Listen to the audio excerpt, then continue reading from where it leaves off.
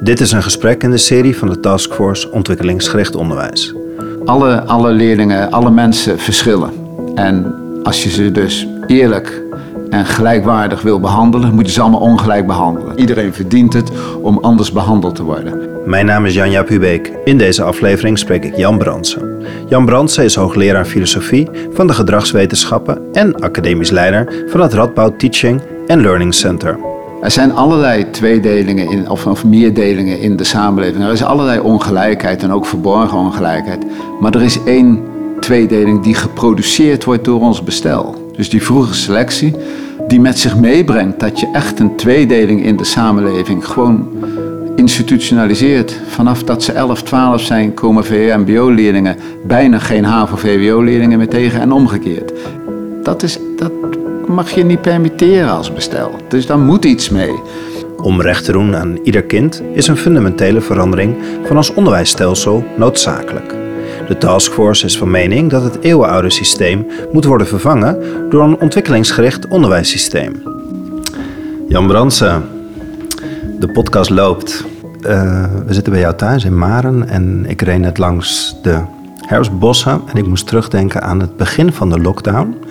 En ik weet niet of jij dat kan herinneren, maar wij kwamen toevallig samen in een soort landelijk overleg. Ik denk dat het eigenlijk de bedoeling was dat we elkaar fysiek zouden ontmoeten en dat is verplaatst naar online. En toen mochten we om de beurt vertellen hoe het met je was en hoe je naar de wereld keek. En ik was volgens mij als eerste en ik zei iets van yes, die lockdown, het is een zegen, zei ik. Ik was heel positief. Het centraal schriftelijk op de middelbare school was eruit. De CITO was eruit. Ineens braken allerlei muurvaste tradities in het onderwijs. En ik weet nog dat ik stak mijn armen omhoog en toen zei ik yes, het kan niet meer terug. Dat het zo snel weg is, kan niet meer terug. Nou, ik was heel toch content met mijn optimisme. En toen kwam jij na mij en toen zei jij, ja leuk Jan-Jaap, zei jij. Ik moet altijd denken aan de camping. Dan ben ik in de zomer op de camping geweest en dan denk ik moet meer wandelen, ik moet meer buiten zijn.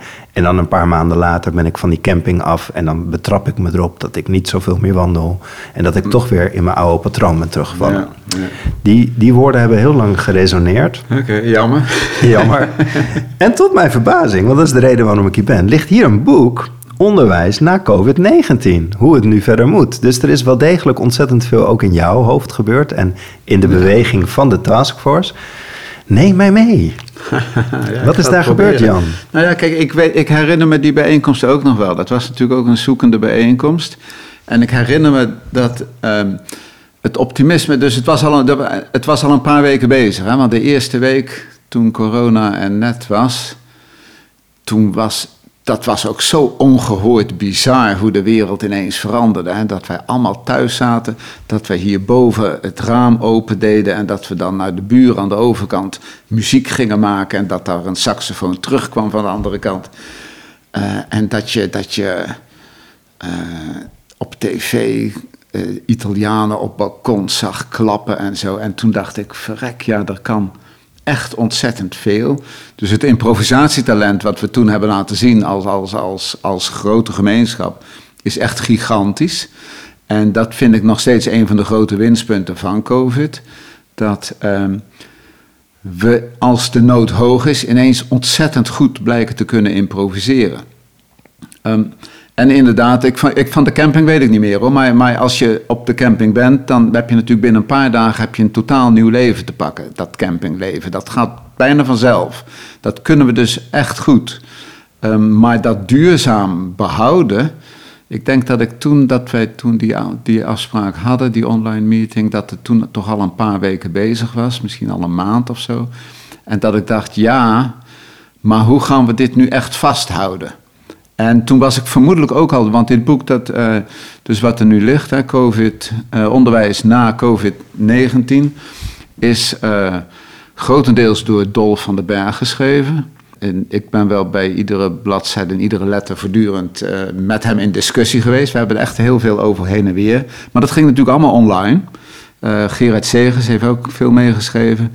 Dus in die tijd was ik ook al bezig hiermee. En dan zie je ook, hoe ga je dat improvisatietalent verduurzamen? Dat is vrij lastig, want dat wil improvisatietalent ook niet. Snap je? Improvisatie is iets wat je doet op een moment dat dat er echt iets radicaal anders in je alledaagse leven optreedt. Maar als het alledaagse weer gewoon alledaags wordt, dan zakt improvisatie weer naar de achtergrond. En dan ga je de dingen doen die je patroonmatig doet. Wat we in het boek geprobeerd hebben, en wat denk ik, dat vind ik een van de aardige dingen van het boek, is dat we een verschil hebben proberen zichtbaar te maken en te benutten, wat eigenlijk zichtbaar geworden is door COVID. Kijk, iedereen weet al, en dat is natuurlijk geen verborgen agenda van ons, van de taskforce, alle leerlingen, alle mensen verschillen. En als je ze dus eerlijk en gelijkwaardig wil behandelen, moet je ze allemaal ongelijk behandelen. Dat is een van onze uitgangspunten. Hè? Dus iedereen verdient het om anders behandeld te worden. Dat is best moeilijk uitvoerbaar in onderwijs wat nog steeds georganiseerd is langs jaarklassen en langs vaste leerdoelen en leerstof.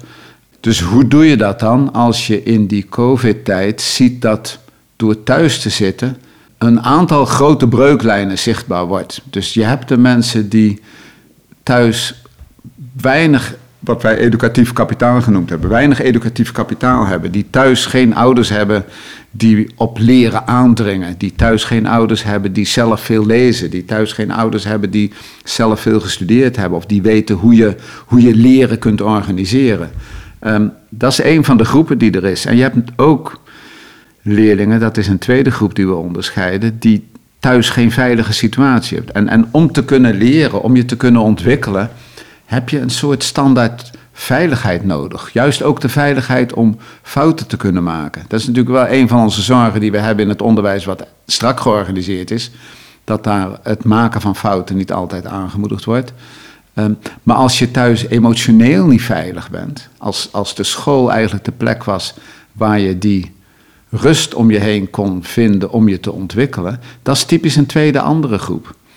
En nog een derde, en die vind ik ook echt opvallend en die is ook echt belangrijk, is de groep die thuis in één keer beter gaat functioneren, die dingen veel gemakkelijker kan. Ik moet eigenlijk één verhaal vertellen van een vriendin van mij die op de Hogeschool Utrecht werkt in de master onderwijs-ecologie? Ecologische pedagogiek. Ecologische pedagogiek. En een leuke master. Maar ze had een verhaal over een kleinkind dat op een gegeven moment zei, ik mis school. Zo halverwege, het was in mei zo'n beetje. Ik miste school zo. Nou, wat miste hij dan? Het jochie is 6. Dus hij miste het buitenspelen, hij miste het gymmen en hij miste het samen boterhammetjes eten. Niet precies de dingen die je associeert met de school als een plek waar je leert. Maar toch, die dingen miste hij. En ik sprak haar ergens in september. En toen zat dat jongetje natuurlijk alweer sinds juni op school. En die had inmiddels geconstateerd dat het toch niet helemaal waar was geweest dat die school zo miste. En toen had zij weer van, maar wat is er dan veranderd? En toen zei hij, en dat jochie is echt 6, het is nog geen 7. Wat ook zo, op school moet je zoveel wachten. Dus dit was een jongetje wat gemakkelijk leert. En die zit dus de hele dagen op school te wachten omdat hij zijn rijtje met sommen al lang af heeft. En dan moet hij weer wachten tot de hele club meekomt. En je hebt natuurlijk die kinderen gezien die thuis zichzelf veel beter dat door die stof heen konden helpen. Ook veel sneller, die gewoon veel meer uren tijd vrij hadden. En als je al die verschillen en als je ziet dat dat best grote groepen zijn, maar in de klas natuurlijk iedereen zijn kleine verschilletjes heeft, dan hebben we het nog niet eens over cognitieve verschillen. We hebben het nog helemaal niet over de sterretjes en de maantjes en weet ik veel wat voor verschrikkelijke labels we soms op die kinderen plakken. Maar je ziet dat die verschillen er zijn en dat je in het onderwijs iets met die verschillen moet. Dan ga ik je toch even onderbreken, want ik voel me heel erg thuis bij je verhaal dat we verschillend zijn en dat je dus ook in het onderwijs zou moeten vertrekken. Maar wat ik fijn vind in het boek, en daar wil ik je eigenlijk naar vragen, dat is redelijk tegen het eind schrijven jullie op de missie van het onderwijs en jullie schrijven letterlijk op het waartoe het onderwijs dient. Jullie schrijven op dat het opleiden tot evenwichtige volwassenen die zich thuis voelen in een veranderende wereld. Daartoe dient eigenlijk het onderwijs. Wat is dat, Jan? Opleiden tot volwassenheid. Wat is dat volwassen in de wereld staan? Dus ik weet ook niet of opleiden, gebruiken wij opleiden? Het zal wel. Dat weet ik niet zeker. Maar niet zeker? Het waartoe is dat het gaat om, niemand ontsnapt aan thuis raken in zijn wereld. Maar de wereld waarin je thuis wil raken is niet altijd een wereld die goed voor jou is. En dus het aanpassingsvermogen van mensen is heel groot. En het vermogen van ons om de wereld aan ons aan te passen is collectief gezien ook behoorlijk groot. En dat moet je veel beter zien te benutten dan we nu doen. Maar waar het om draait is dat je een klimaat creëert waarin ieder van ons echt de ruimte krijgt en ook de stimulans om thuis te raken in zijn wereld. En thuis raken in je wereld dat is best een complex verhaal. Want dat betekent ook dat je een vreemde wereld tot die van jou kunt maken waar je thuis bent. Ik had het net over die camping waar ik blijkbaar over gesproken had. En dat je in 2 dagen van de camping al jouw thuis kunt maken. De een zal dat makkelijker kunnen dan de ander. En voor de een betekent het thuis zijn in de wereld heel iets anders dan voor de ander. Maar dat het gaat om ieder van ons zich thuis te laten voelen in de wereld waarin die nu eenmaal zijn leven zal leven, is denk ik echt een grote uitdaging. En ook de allerbelangrijkste. Ik weet niet of ik over uit mag wijden, maar één soort associatie die ik nu onmiddellijk heb is en ik denk dat het een heel pregnant voorbeeld is van wat zichtbaar maakt hoe complex dit als uitdaging kan zijn. Als je naar Willem-Alexander kijkt, onze koning. Vanaf de eerste dag dat hij geboren was, is hij geboren in een wereld waarin in die wereld voor hem maar 1 plek was om thuis te raken. Namelijk de plek van de kroonprins die later koning zou zijn. Dat was zijn lot. Ik bedoel, daar kon hij echt helemaal niks aan doen. Dat was de wereld waarin hij geboren werd. En de uitdaging van zijn leven is om thuis te raken in die wereld. En die wereld kan hij maar voor een deel veranderen. En hij moet meeliften met laat maar zeggen, de wereldgeest die zich op een of andere manier, niet de wereldgeest, mijn telefoon gaat, maar dan kan ik nu even, ik probeer hem uit te zetten. Ja, dat lukt. Vroeger lukte mij dat niet, want dan wist ik niet hoe dat ding werkte. Dus dit moet je er maar tussenuit knippen als je er last van hebt. Willem-Alexander, ik denk als je nu naar hem kijkt, dan is hij nu als het ware iemand die op zijn manier ook is gaan kunnen houden van het leven dat nu eenmaal zijn leven is. Dus de wereld is uiteindelijk een plek geworden waarin hij thuis is. Daar heeft hij uiteindelijk niet veel aan de wereld voor kunnen veranderen. Maar wel veel aan hemzelf. En het heeft hem niet geknecht. Ik denk niet dat dat het is. Je ziet hem eigenlijk, denk ik, dat hij zich zijn eigen wil en zijn eigen verlangens in de ruimte die er voor hem is, zich voldoende heeft toegeëigend. En dat gun je iedereen. En dus met inbegrip, daarom begin ik over Willem-Alexander, omdat met inbegrip van de beperkingen die het lot jou toebedeelt. Dus je kunt de pech hebben dat je ontzettend makkelijk leert. Bijvoorbeeld, je kunt je al dit soort scenario's voor. Je leert heel gemakkelijk. Je hebt thuis ouders die maar matig opgeleid zijn, die schulden hebben. En dat is jouw lot. En dan moet je daarin jouw weg zien te vinden. Het onderwijs kan natuurlijk helemaal niet al deze problemen in het groot aanpakken. Maar dat het onderwijs zich eigenlijk totaal niet bekommert om de individuele route van individuele leerlingen om thuis te raken in hun wereld. Dat alleen maar doet in de vorm van, dit is de normleerling, hier zijn 56 leerdoelen voor het primaire onderwijs en je zorgt maar dat je ze allemaal haalt. En dan zien we wel waar het met jouw leven heen gaat en dat jouw individuele leven is waarin jij zelf je plek moet vinden tussen dat wat je in jouw leven aantreft, met je vermogens en met je gebrekkigheden. We hebben dat gemaakt tot een puzzel die leidt naar het vervolgonderwijsadvies in het primair onderwijs. En dan kom je op het VMBO of je gaat naar HAVO-VWO. En dan ligt de route alweer helemaal vast. Terwijl al die tijd aandacht voor jouw wereld en voor jouw plek in jouw wereld, dat is de opdracht van het leven. En dat doet het onderwijs eigenlijk niks aan. En natuurlijk kan het onderwijs niet alles oplossen.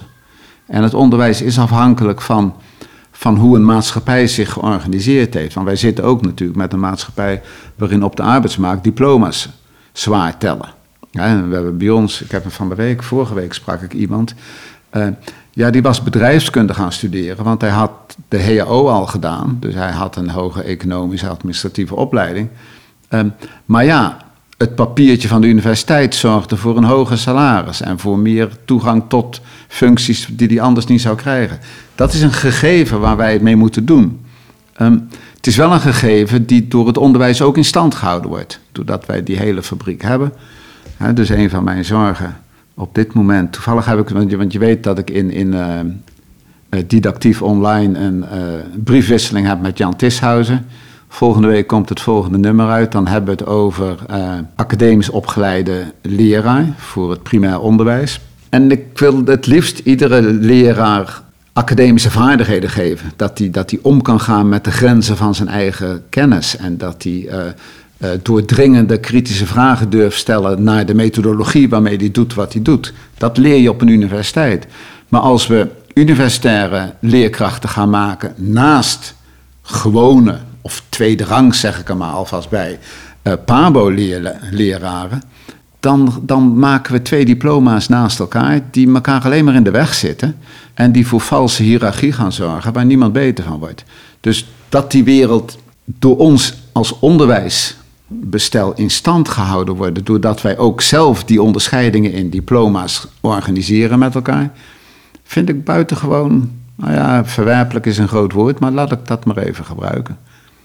Ja, en hebben jullie een boek geschreven over het onderwijs? En hij raakt eigenlijk dicht bij jouw eerdere boek van gevormd of vervormd in het onderwijs. Je geeft eigenlijk praktisch ook een antwoord op het tweede deel van jouw boek. Hoe het onderwijs wel ingericht zou kunnen worden. Geen jaarklassen en niet die vroege selectie, maatwerkdiploma's. Wat ik mij afvraag, Jan, is dit is best een afrekening ook op het systeem. Het systeem kan anders. Je zou ook kunnen zeggen, er is best veel ruimte in het onderwijs. Er is ook best veel ruimte. We zouden het best wel kunnen doen. Dus we hoeven het systeem nog niet eens zozeer om te gooien, als we maar met elkaar dat waartoe voor ophouden, wat je net zo mooi als voorbeeld met Willem-Alexander hebt. Als we dat met elkaar vol, dat beeld houden, dan maakt het niet zoveel uit. Want dan hebben we de ruimte in het onderwijs om het goede te doen. Ja. Dat is ook wel zo. Er is wel veel ruimte. Er zijn natuurlijk een aantal beperkingen die echt met het bestel meekomen. Kijk, Dolf van der Werf die is er niet meer. Hè? Dus die is in de zomer overleden. Die is de grondlegger van de taskforce. Die is ook de hoofdschrijver van dit boek. En bij Dolf ging het er echt om dat hij dacht dat leerstof-jaarklassensysteem moet bij wet verboden worden. Omdat het voorkomt dat iedere leerling langs een doorlopende lijn zichzelf kan ontwikkelen. Dat was een krachtige overtuiging van hem. Je kunt je voorstellen dat, want dat is ook de reactie die wij krijgen, de wet schrijft helemaal niet voor dat je in leerstofjaarklassen je school moet organiseren. Dus je kunt je best voorstellen, we laten dat los. Hè. We kunnen een heleboel, dus de bouw van kindcentra van 0 tot 18 is mogelijk. En je kunt daarin van alles organiseren. Je kunt zelfs ook ontkomen aan advies voor vervolgonderwijs. Dus je hoeft dat helemaal niet, VMBO of HAVO-VWO, dat hoeft allemaal niet. Dus er kan heel veel daarbinnen.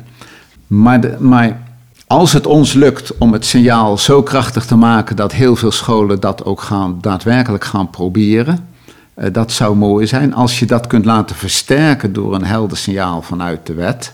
Dat was natuurlijk Dolf's insteek. Dan komt dat signaal echt aan. Kijk, hij is zijn leven lang bezig geweest met het strijden ook tegen blijven zitten. Van blijven zitten weten we ook, tenminste dat zegt hij mij dan, want ik ben geen empirisch wetenschapper, maar de bevindingen zijn zo overduidelijk dat alle kinderen die zijn blijven zitten niet per se iets gehad hebben aan dat jaar extra school. Dat hen niet ergens gebracht heeft waar ze anders niet geweest zouden zijn en dat ze dat zitten blijven nodig gehad hebben. Dus hij wilde daar echt van af, van dat zitten blijven. En daar is hij 40, 50 jaar mee bezig geweest. En iedereen weet dat dit niet goed is, maar het blijft in stand. Dus je moet iets om het te doorbreken. Ja, je moet iets om het te doorbreken. En dat is natuurlijk waarom die taskforce er is. En dat is ook waarom we de route gezet hebben naar de politiek toe. En zeggen van de politiek moet dat signaal geven. Dus ik denk dat je gelijk hebt hoor, dat als je het waartoe van het onderwijs voorop stelt, dat de wet ruimte genoeg biedt om dat op allerlei mooie manieren te omschrijven.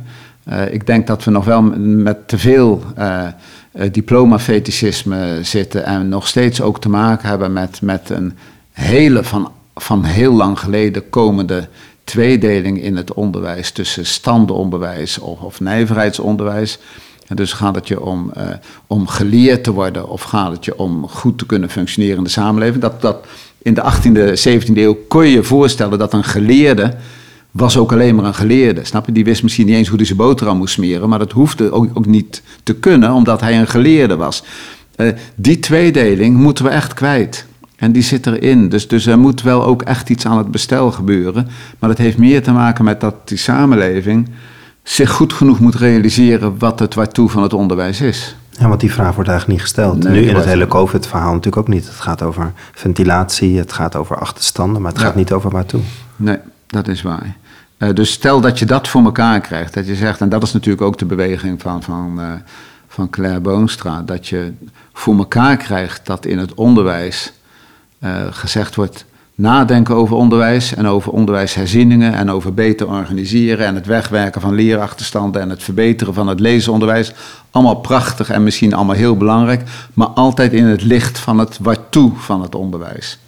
Hoe kan onderzoek hier een bijdrage aan leveren aan deze beweging? Want even in het kort, jullie hebben een diversiteit aan mensen in je taskforce, in je groep, van leerlingen tot jou en van mensen van basisscholen, middelbare scholen. Divers palet, Agora is ook vertegenwoordigd. Hoe kan onderzoek hier een bijdrage aan deze beweging leveren? Ja. Of hoe gebeurt dat? Ja. Het is echt een complexe vraag, omdat... Dus ik moet eens een vraag terugstellen. Wat bedoel je met onderzoek? En ik kan alvast zelf een klein beetje inkoppen. Dus als je het over onderwijsonderzoek hebt, heb je het wat mij betreft echt over de onderzoekende houding van leraren zelf. De tweedeling, de arbeidsdeling tussen, je hebt ergens in een universiteit, in een ivoren toren onderzoekers zitten die een praktijk onderzoeken en die daar slimme dingen aan ontdekken en die daar een soort van... resultaten van teruggeven aan die samenleving of aan die praktijk in de hoop dat die praktijk daardoor gaat veranderen. Dat beeld van onderzoekers, daar hebben we niet zoveel aan. En aan zulke onderzoekers hebben we denk ik ook niet zoveel. Maar als je zegt onderzoek betekent met een onderzoekende blik in de praktijk van het onderwijs zelf aanwezig zijn, je onderwijs ontwerpen met een onderzoekende blik, je resultaten die je boekt met een onderzoekende blik beschouwen en in een soort steeds terugkerende loop te proberen je onderwijspraktijk te verbeteren, omdat de onderzoekende insteek permanent in die praktijk ingebakken is, dan heeft het onderzoek er heel veel aan. Maar te denken dat onderzoek in het onderwijs eigenlijk gaat lijken op bijvoorbeeld onderzoek naar magnetisme of onderzoek naar nieuwe lithiumbatterijen of onderzoek naar windenergie. En dat we dan op een gegeven moment zeggen, hier is de uitvinding, ga dat nu in de scholen maar doen. Zulk soort onderzoek bestaat in de sociale wetenschappen niet. Dat is een vergissing. Maar onderzoekend in een praktijk aanwezig zijn, heel belangrijk. En dat zou ik iedereen gunnen dat hij dat ook is, maar dan moet ook daarbij meekomen dat je de rol van jij bent de docent die de uitvoerder is en ik ben de onderzoeker die de bevindingen doet, dat is een valse arbeidsdeling.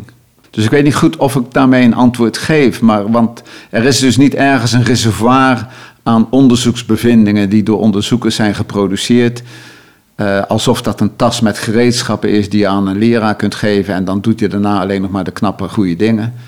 Zo werkt dat niet. Wat hoop je op korte termijn dat die taskforce voor elkaar krijgt op al die verschillende lagen? Want jullie zitten breed verankerd in het onderwijs. Dus mijn echte... Toen we begonnen, en dat is ook dus het rondje wat we nog... Dat was voor corona. Chef Drumme en Dolf en ik met z'n drieën zijn langs de politieke partijen geweest. Langs de onderwijsraad, langs het ministerie, de VO-raad. Dus we hebben met al die partijen gesproken. En onze ambitie die wij toen uitspraken was voortdurend. Wij zouden echt willen dat de uitspraak, er moet iets gedaan worden aan dit onderwijsbestel. Er is grondig onderhoud nodig, zoals de VO-raad het in dat discussiestuk van ze noemt. Maar wij wilden liever nog iets verder gaan. Er is meer dan grondig onderhoud nodig. Er is drastische herziening nodig. Wij wilden eigenlijk, de taskforce is in zijn eerste slag succesvol geweest als een aantal politieke partijen, en liefst natuurlijk allemaal, maar als een aantal politieke partijen die drastische herziening van het onderwijsbestel in hun partijprogramma zouden opnemen. D66 is zover, die hebben een drastisch plan. Dus Paul van Menen hebben wij ook meegesproken. Die vertelde ons toen al van dat plan van D66 zit al in de pen. Of die het gaat waarmaken en of wij goed genoeg denken dat we daarin een ultieme partner hebben gevonden. Als ik eerlijk ben, dan moet ik ook zeggen dat ik met D66 onderwijsminister voor het hoger onderwijs heel erg ongelukkig ben de afgelopen 4 jaar. Dus daar verwacht ik niet zo heel veel van. Maar het plan van Pauw is best oké. Maar in ieder geval, in hun partijprogramma staat die radicale herziening van het onderwijsbestel. Dat is echt een aantal jaren onbespreekbaar geweest. En hoe meer de politiek doordrongen wordt van er moet iets met het bestel, want het deugt niet. En een van de echte belangrijke dingen, denk ik, is het deugt niet op het vroege moment van selectie. Daar is ook iedereen het over eens. Dus die vroege selectie, die met zich meebrengt dat je echt een tweedeling in de samenleving gewoon institutionaliseert. Vanaf dat ze 11, 12 zijn, komen VMBO-leerlingen bijna geen HAVO-VWO-leerlingen meer tegen en omgekeerd. En dan zitten we dus later met mensen die allemaal zogenaamd hoger opgeleid zijn en mensen die zogenaamd lager opgeleid zijn, die elkaar niet kennen, die elkaar niet zien. Dat is een tweedeling er zijn allerlei tweedelingen of meerdelingen in de samenleving. Er is allerlei ongelijkheid en ook verborgen ongelijkheid. Maar er is één tweedeling die geproduceerd wordt door ons bestel. Dat mag je niet permitteren als bestel. Dus daar moet iets mee. En dat niet betekent dat ik pleit voor de middenschool of voor weet ik veel wat voor flauwekul van snap je, dat is een manier om direct dit soort oproepen om zeep te helpen. Dat wij opnieuw moeten nadenken over wat er gebeurt in de periode van 10 tot 16, is ook evident. Daar moeten we over nadenken. En daar zou ik heel graag, nou ja goed, dus daar heb je dan dit boek voor. Daar zouden wij heel graag ook pilotscholen willen hebben die gaan laten zien hoe het anders kan. En natuurlijk zijn dat pilots, dus dat zijn experimenten. Het zijn altijd experimenten. Hè? En een van de kritieken die je natuurlijk ook gemakkelijk krijgt is je mag niet met kinderen experimenteren. Maar dat doet iedereen iedere dag. Want je probeert iets met je kind. Je probeert je kind te begrijpen. En dat is een experiment. Kinderlevens kunnen mislukken. Ouders die zeggen dat ze voor eeuwig bij elkaar blijven en die laten hun huwelijk uit elkaar knallen en daar zitten die kinderen mee. Dat zijn ook experimenten. Het onderwijsbestel zoals we het nu hebben is ook één groot experiment met kinderen. Dus dat we andere scholen daarnaast zetten waarin mensen zitten die niet op hun achterhoofd gevallen zijn. Die snappen wat het betekent om kinderen te helpen een plek te vinden in hun wereld waarin zij thuis kunnen zijn. En daarvoor alle ambities uit de kast halen en de meest fantastische inspiratie weten te bieden, zodat dat kind uitgedaagd wordt om echt ook daar iets van te gaan maken. Waarom zou je die scholen niet laten experimenteren, om dat woord dan maar te gebruiken? De scholen die dat al doen, hè? Zoals ja, Agora, die zijn er ook natuurlijk. Die zijn er ook. Ja. En in het verleden hebben we Iederwijs gehad. We hebben nu natuurlijk Agora-beweging, veel scholen. Wat zie je daar nu gebeuren? Wat valt je daarin op? De scholen ik zie dat groeit. Hè? Dat groeit echt enorm. Ik zie dat daar heel veel creatieve energie is. Ik zie ook dat daar heel veel mogelijk blijkt van wat we dachten dat mogelijk moest zijn. Dus kinderen die in korte tijd alle leerstof van middelbare, van VWO Duits weten bij te spijkeren, terwijl ze 4 jaar lang niks aan Duits gedaan hebben. Op lagere scholen, leerlingen die in 13 weken kunnen leren rekenen en goed kunnen leren rekenen. Ook al is er tijdenlang maar weinig aandacht aan rekenen besteed. Dus is het dan zo dat je boek, dat jullie als beweging, ook met het boek, op al die verschillende lagen congruent door het systeem willen breken, ga meer naar het waartoe van het onderwijs en organiseert op een andere manier? Ja, en dus er is al ruimte, snap maar... je, dus het laatste deel van het onderwijs, daar geven we wat praktijkbeschrijving. Hè? Dus daar zit dat stuk van Gerard Segers in, waarin die laat zien hoe op hun scholen zij werken. En daar zit een verhaal in over een kindcentrum van 0 tot 18, waar ze onze ideeën, of tenminste waar zij hun eigen ideeën, die sporen met hoe wij daarnaar kijken, aan het uitwerken zijn. En als je zulke soort initiatieven een tijd de kans geeft om zich waar te maken. En dus een klimaat, dus daar is wel een taak voor de overheid, daar is een taak voor de politiek, denk ik, om ruimte en rust te creëren rondom zulke soort pilots. Dus dat je niet na een half jaar zegt, maar het heeft nog steeds niks opgeleverd. Nee.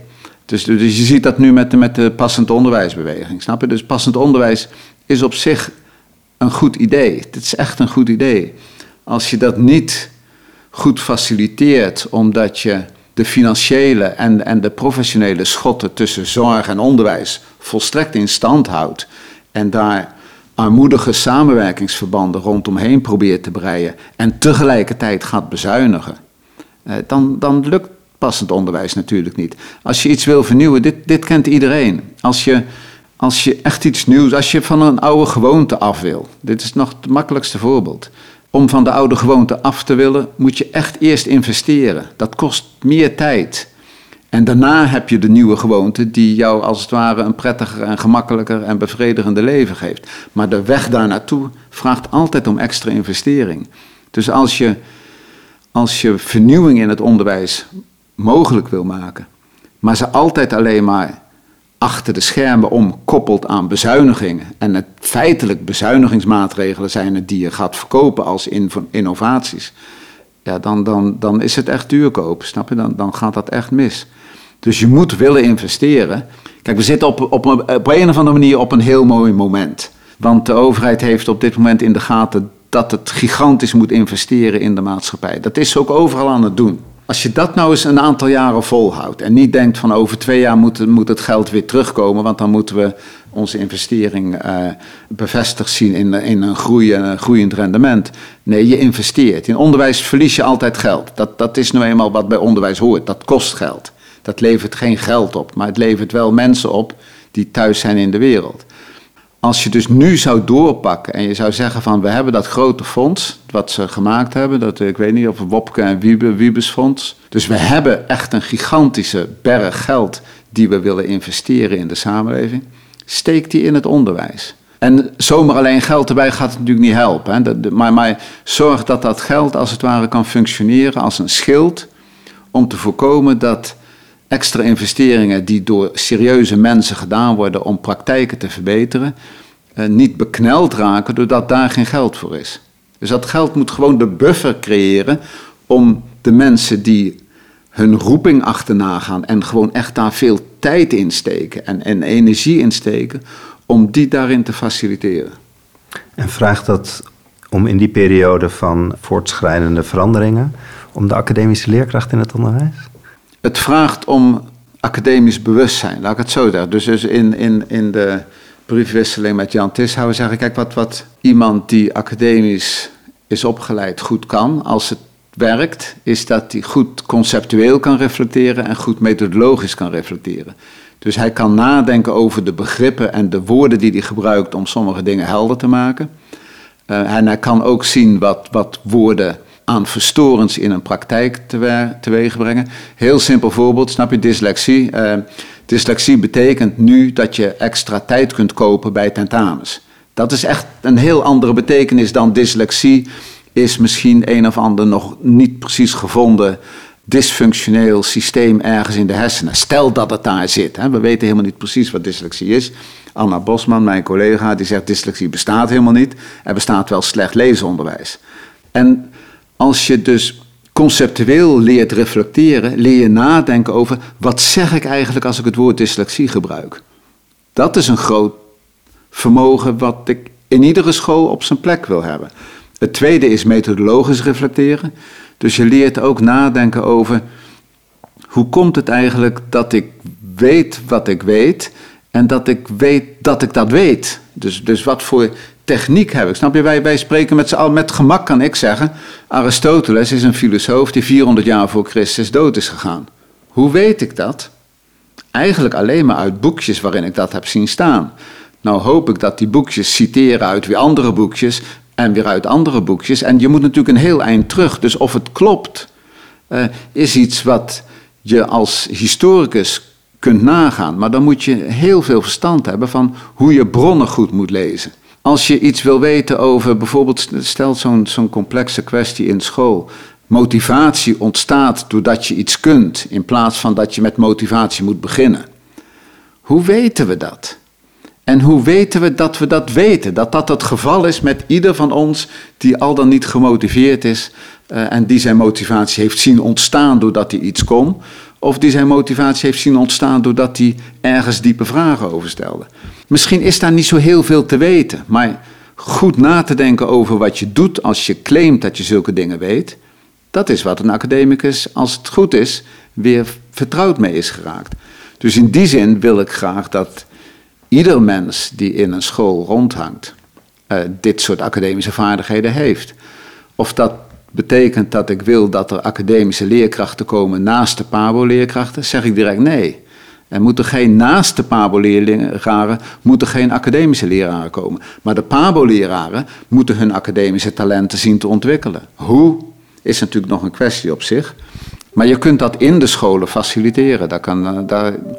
Dus scholen zijn prachtige plekken om werkplekleren te realiseren. Dat doen we met onze stagiaires.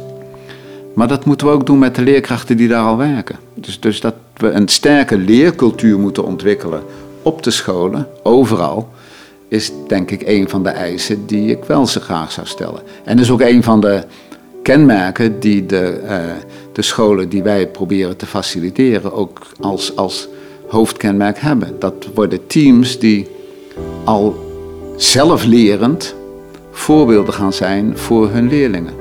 Mag ik danken voor jouw tijd en je bevlogen verhaal over het boek Onderwijs na COVID-19. Dankjewel, Jan. Graag gedaan. Dit was een aflevering in de serie van de Taskforce Ontwikkelingsgericht Onderwijs in samenwerking met het Leiden Educational Field Lab, het LEF. Het is de hoogste tijd dat het eeuwenoude leerstof-jaarklassensysteem wordt vervangen door een ontwikkelingsgericht onderwijssysteem. Dat vindt deze taskforce die eind 2019 is opgericht. De taskforce stelt vast dat het huidige systeem kinderen geen gelijke kansen biedt. Hierdoor niet voldoet aan wet en regelgeving en een duurzame oplossing in de weg staat. Deze aflevering is er eentje uit de serie. Meer afleveringen kunt u vinden op Spotify, Apple Podcast of uw persoonlijk favoriete podcast-app. Voor meer informatie over de Taskforce verwijs ik u door naar www.taskforceoo.nl. Hoe dan ook, geef deze podcast een duimpje of een aantal sterretjes mee, zodat meer mensen deze gesprekken makkelijker kunnen vinden.